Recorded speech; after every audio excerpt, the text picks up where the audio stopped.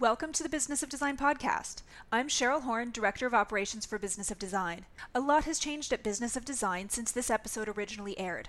For the latest information and rates on events and membership at Business of Design, head to businessofdesign.com.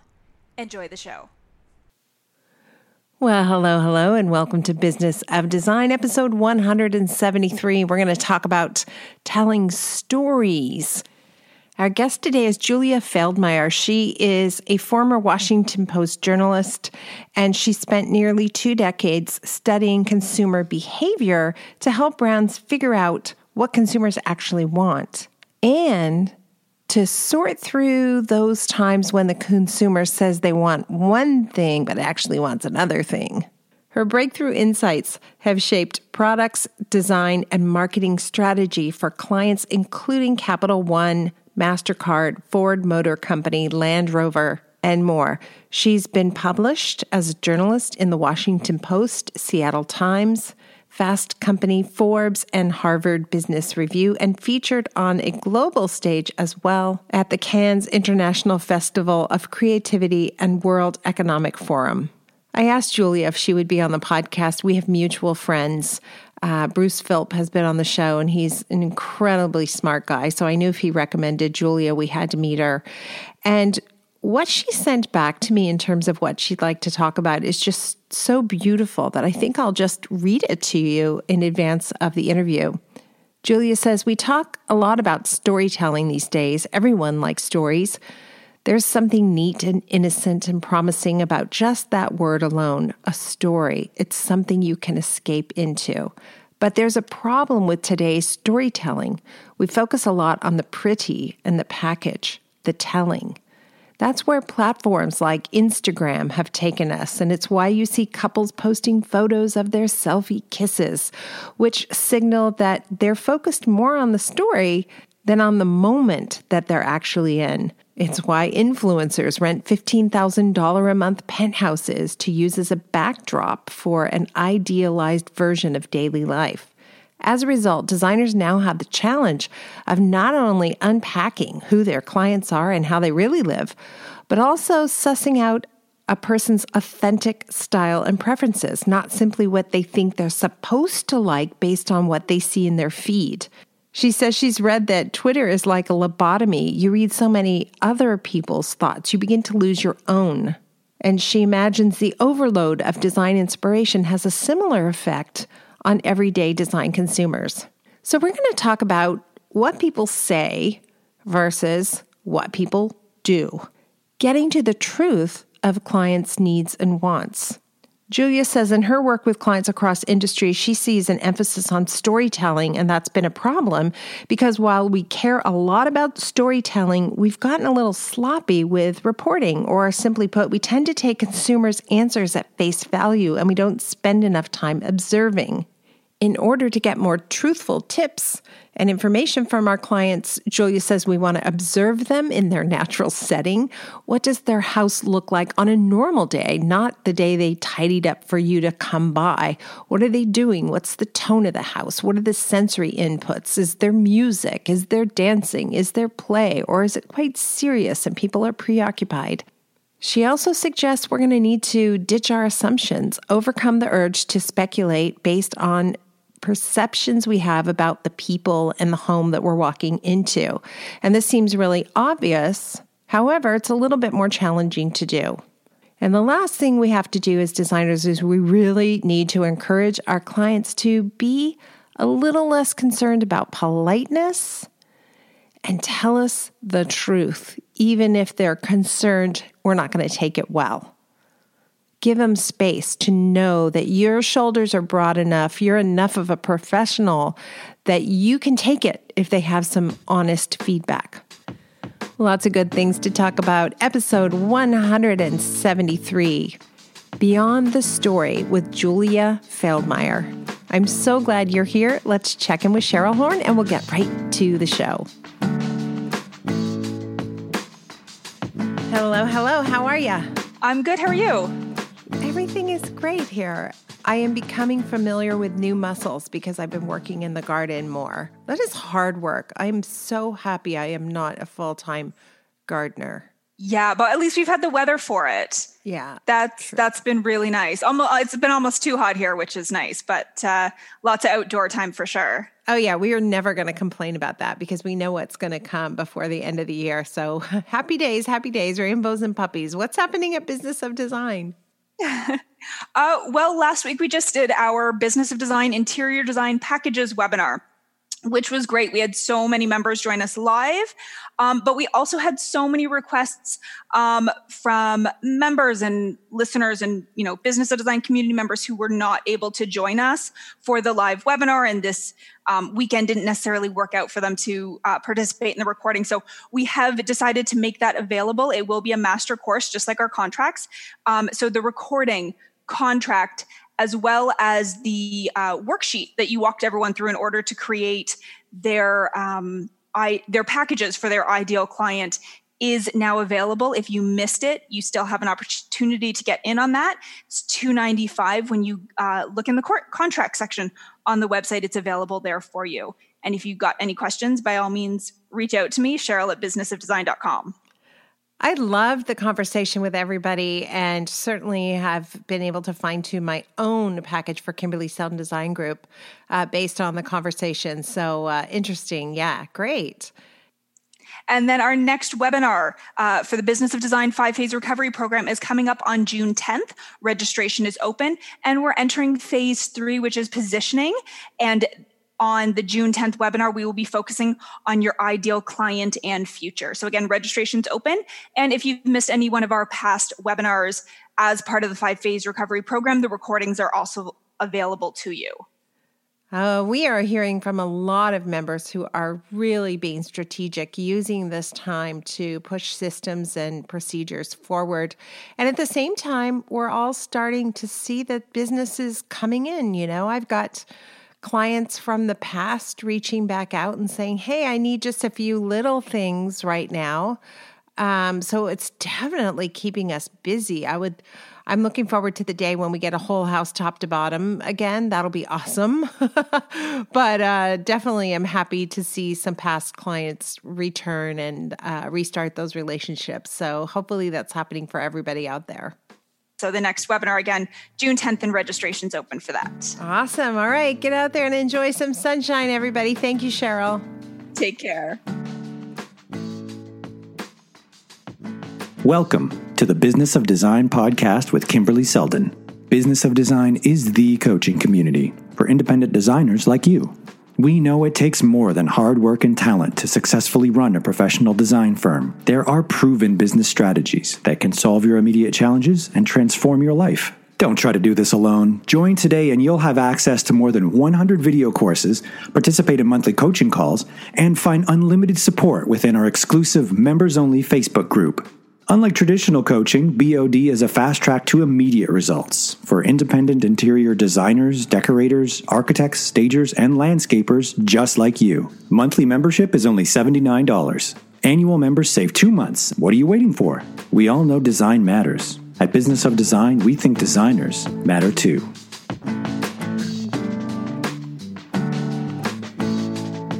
Hey, Julia, how are you today? Fine, thanks. Thanks for having me. How are you? Of course, I'm well. And I know you have a very busy life, a daughter who you just finished having breakfast with, and then another one on the way.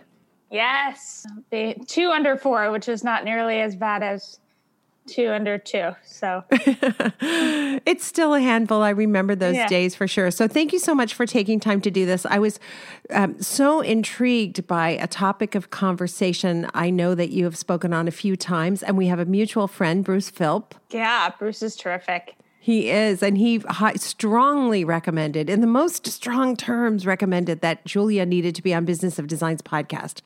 I reached out and we considered a couple of topics, and I think everything we centered on kind of falls under this umbrella of telling stories. Either you're telling the story because you want to present a version of yourself, or your clients are telling a story because they want to present a version of themselves. Yeah. Well, I think we're in a really interesting place with storytelling. It is the sort of buzzword of marketing, of design. And there's a reason for that, right? People get really excited about stories, and they're indulgent and they, offer a form of escapism. But I think we're sort of entering a problematic period with storytelling, which is we really focus on the telling piece and the packaging piece, and we don't often take the time to dive into what makes a story, right? Which is really the people, the character, the plot, and how they live, especially in an Instagram age, right? What you see is superficial, and what's really unfolding behind the scenes is so markedly different. Oh my gosh, yeah. So you're looking at these feeds and you're thinking, like, this woman is in this multi-million-dollar penthouse. She doesn't live there. Why is she there? Why is her feed full of images of her there? And how do I sift through that if she's my client? Who is she really if she's my client? Because she's not really the person who lives in a multi-million-dollar penthouse. Right? So there's these mixed messages I'm finding with clients sometimes when I get to see them online versus get to see them in their natural habitat, if you will. Yeah, exactly. I mean, the expectations of living this idealized lifestyle are so high. So you see that a lot of influencers feel like their, sort of dark New York urban apartments aren't sufficient as a backdrop. And so they end up renting Airbnbs or these glorious penthouses to do their photo shoots, right? And what that tells to everybody else in society is I need to have this really manicured, amazing place, which is fine. That's what we all want, but that's not how we all live, right? Interesting. I wonder if we get hired sometimes because people want that and feel like we might be a conduit to a side of that as interior design professionals. I think so. I think that's what's really interesting about your business, right? Is you have to strike that balance between the ambitiousness of how people want to live and what they want to project, not just to the world, but to themselves, right? The sort of aspirational piece of it, but also get them and, as a designer, you to be truthful in terms of how people actually live. So I'll be honest, we are in the process. I just hired an interior designer to come help out with our house, which has just been a really overwhelming process.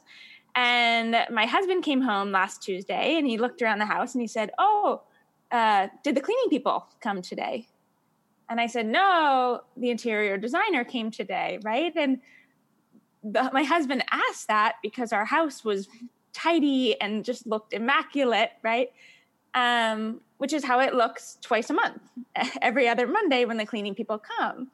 And I obviously was just like, this woman is coming and I want her to see my house looking at its best. So I sort of shoved things in drawers and put things away, when the reality is it probably would have been a much more fruitful, candid conversation if she just saw the full disarray, which is how I live every day.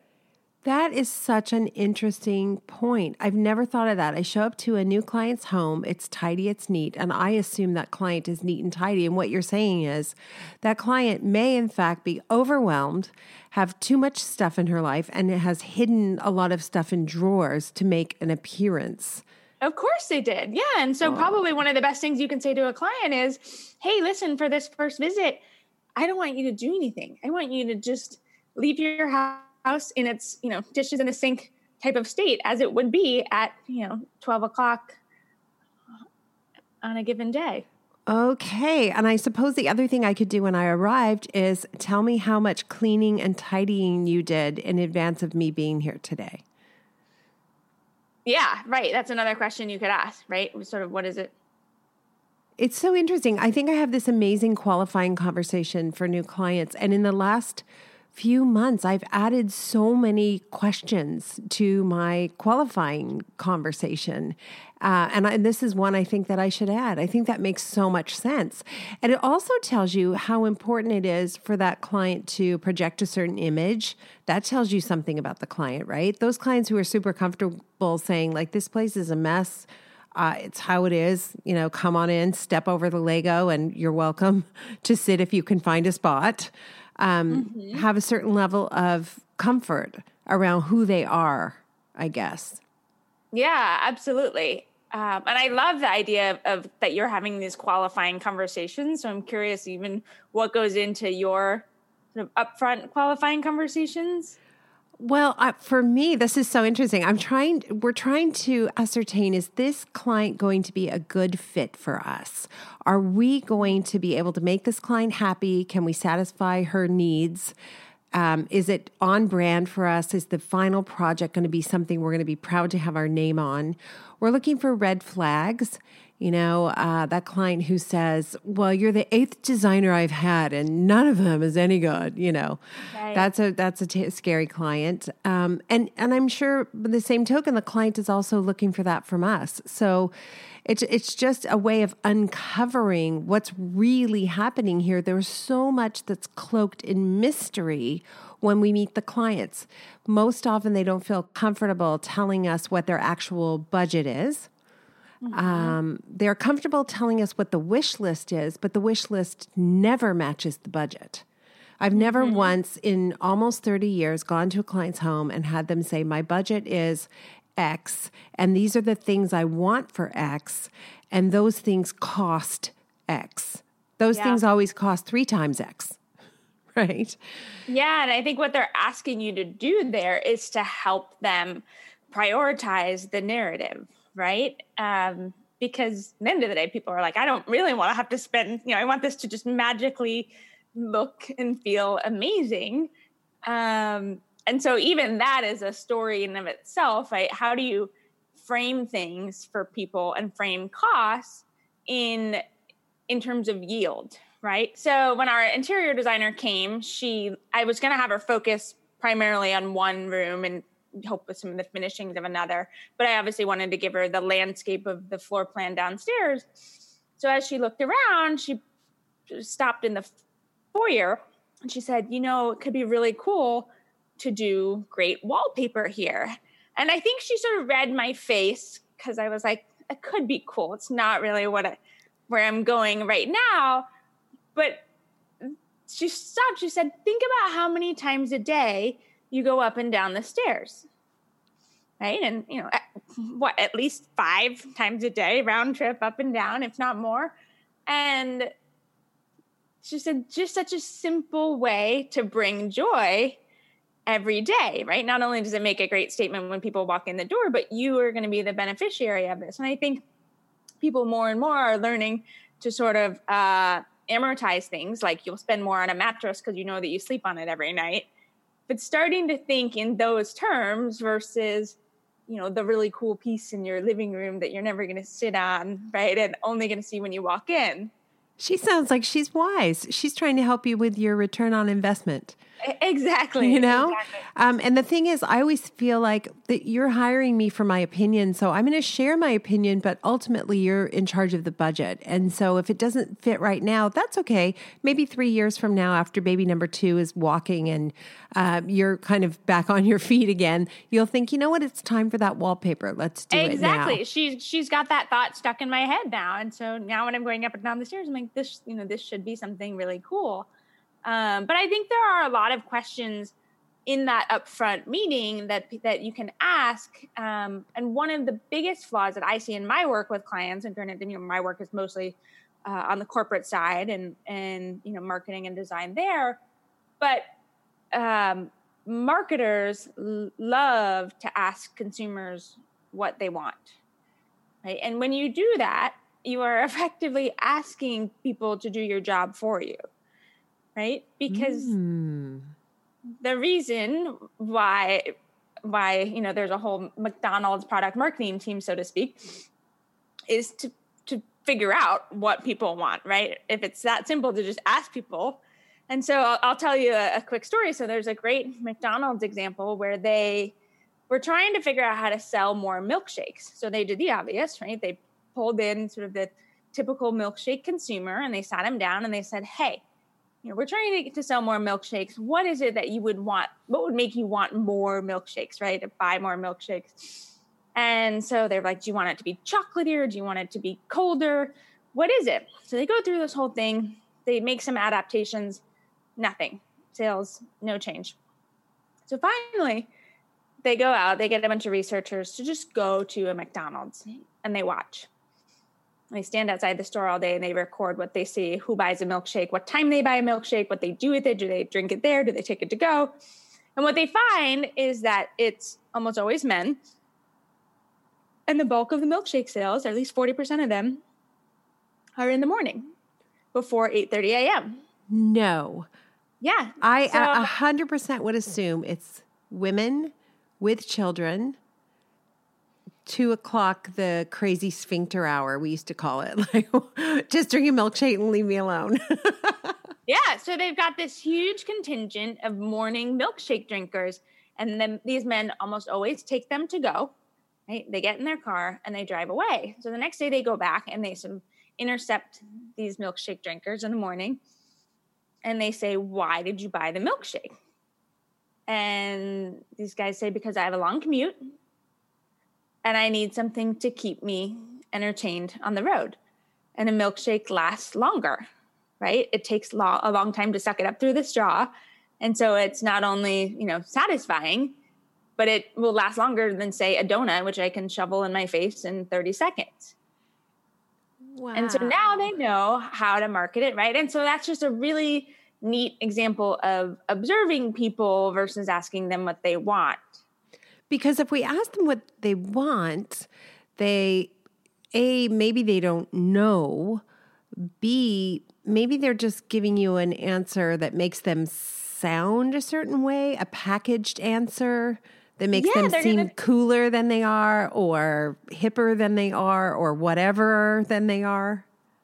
Yeah. The reality is that people, lie or mislead for all kinds of reasons, right? And they're often innocent reasons, but they have a really hard time speaking candidly and truthfully about what they want or how they perceive themselves. So, another example is in one study, 93% of Americans rated their driving ability as better than average, right? This is statistically impossible. Right. Right. And, there's always, we always 43% of you are wrong. Yeah, exactly. And there's a huge gap between how people say they watch television, right? How much they say they watch versus how much they actually do. They almost always underestimate how much TV they watch. Years ago, I worked at Ripley's Believe It or Not, which was on ABC, and they found that people wouldn't admit to watching the show, but, they had proof that people were, in fact, watching the show. People said that they watched 60 Minutes, which was on at the same time, but they weren't watching 60 Minutes. They were watching Ripley's. Oh, fascinating. Exactly. Incredible, right? Yeah. So they're going to sort of give you the answer that they, especially in today's Instagram world, where I think it's social media can be like a lobotomy, right? There's so much thinking and ideas out there that it's done for you. And so you no longer are thinking that hard for yourself about what you want. You're just thinking about what you saw. But I think presumably the real value in a good designer is if you can ask the right questions, you're helping people understand what they want and what matters most to them. What I try to do with new clients when I meet them too is to find out how they want to feel when they're in their space. Yes. That seems to be more valuable to me than what do you want to do here? I want to cook. Yes. Okay, but how do you want to feel when you're cooking? Is the music on? Or is there more than one of you? Do you want people to be in the kitchen when you're cooking? Do you dance while you cook? What's happening when you're cooking kind of thing?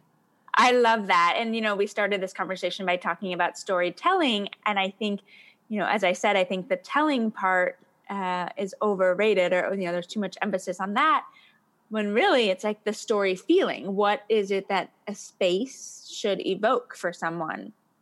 I think, when you think about every time you're redesigning a room, you are rewriting a story and presumably you're rewriting it to evoke a certain feeling, right? And that story doesn't start with the aesthetics. It starts with the person, their family, how they live, how they want to live, and how they want to feel.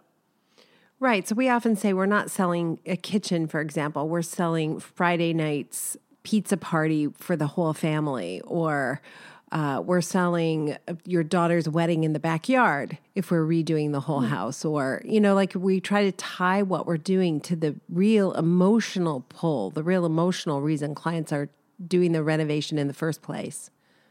Yeah, exactly. And I think another question would be, at least for new home buyers, the perspective I'm coming from is, why did you fall in love with this home? Right? The whole process of owning a home is so fraught with emotion. And if you can bring people back to that place of what was it about this home or this room that first captured you and got your attention, right? And then you start to understand what it is you want to tease out of that space, right? And what changed. So is it about asking open-ended questions rather than, do you like this window? Do you like this door? Is it about, I like how you worded that. What is it that attracted you to this home or this room? Exactly. Because questions like that are more open-ended elicit more of the truthful story, right? A person is telling you about themselves versus, speculating on design, which again is the thing that they aren't that comfortable with or aren't that great at, because that's why they've hired an interior designer in the first place. And it's somewhat, you mentioned this earlier, it's kind of lazy of us to ask the client to answer all the questions when that's really our job. Yeah. You can ask the questions, which is, walk me through a typical day. What are the spaces you normally use? What are times of day when you're particularly frustrated? And you kind of give them the homework of think about it, right? So if you had these grand visions of your kitchen in the Friday night pizza parties, right? Because that's the story you want to live.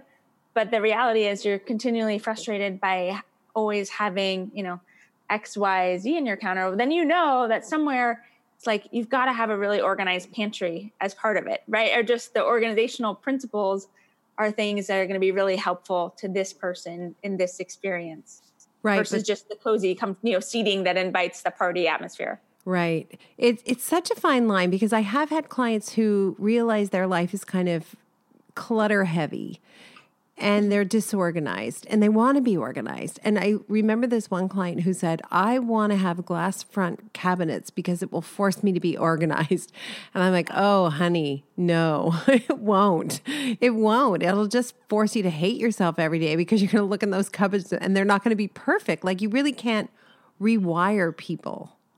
Yes. Well, and this is a great point, because really there are two ways you can go. You can change perceptions, right? And with it, feelings, or you can change behaviors.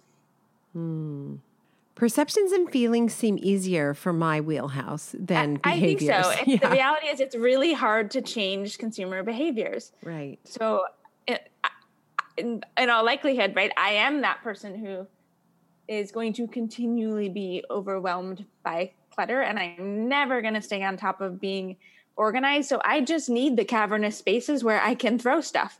Right. So then you account for that style, and you're like, all the junk you have is going to go over here in this built-in. Just go crazy. Fill it up. It doesn't matter. Mm-hmm.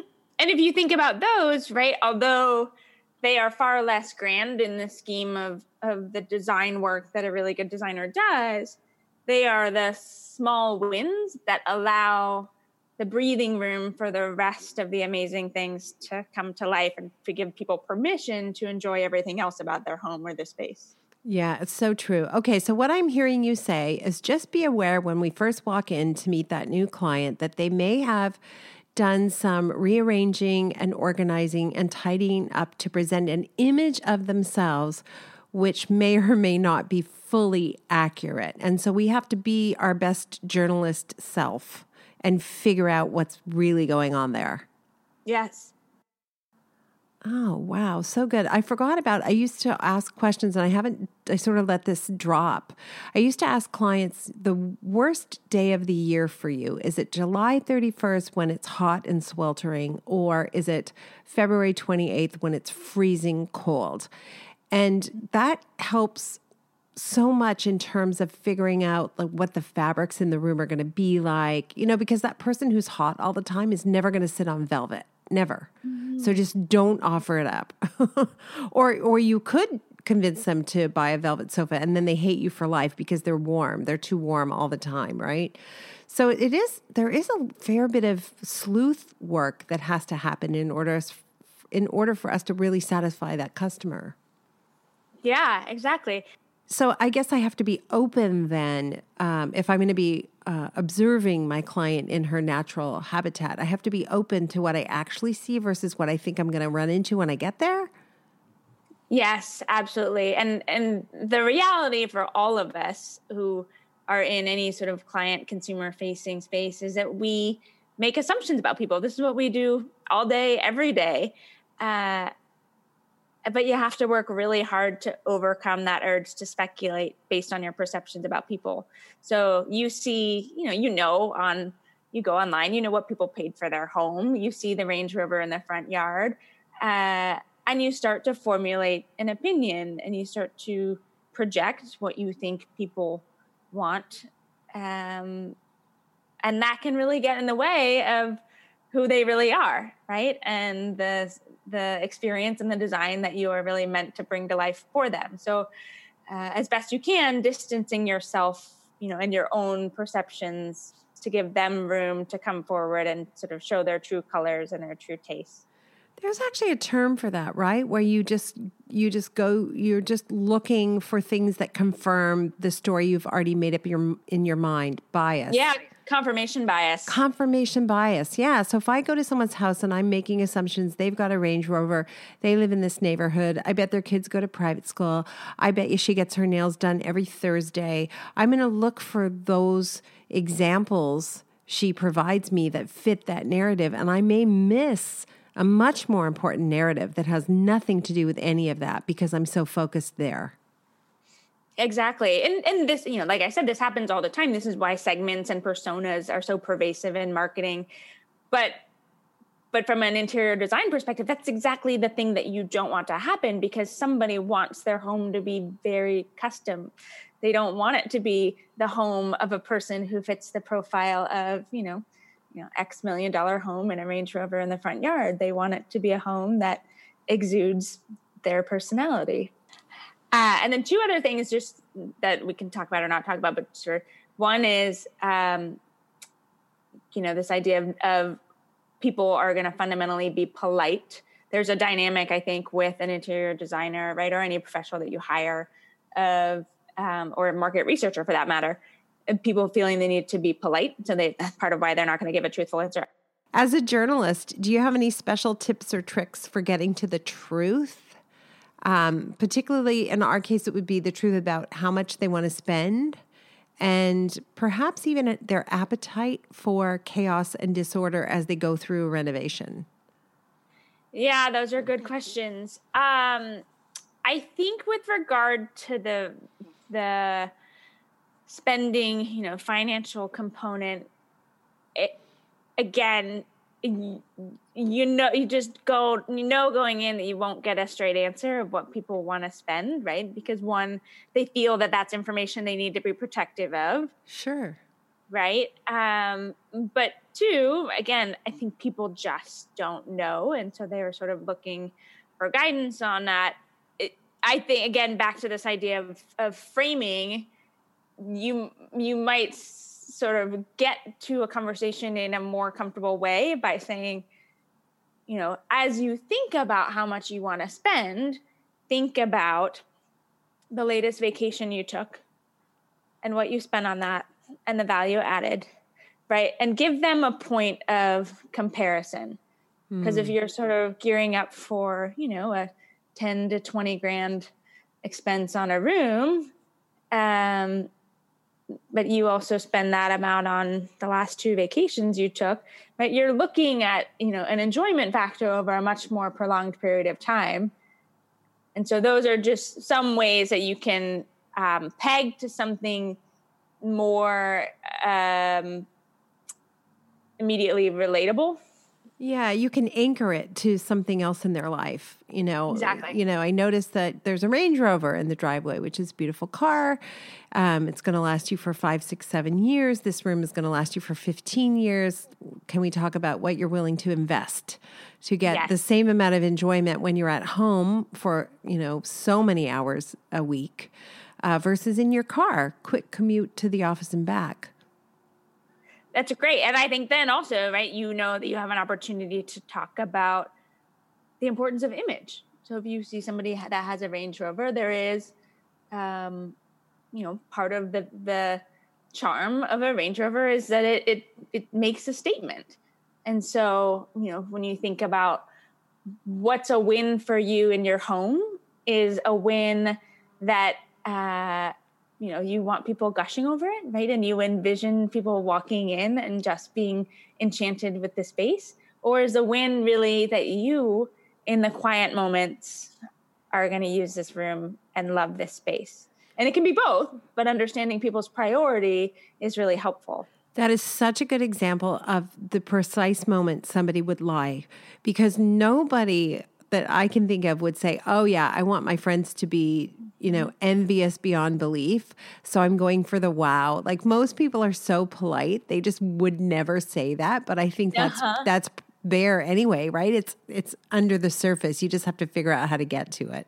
Mm-hmm. Well, yeah. And I think, and you could sort of say, to flip it, what evokes jealousy?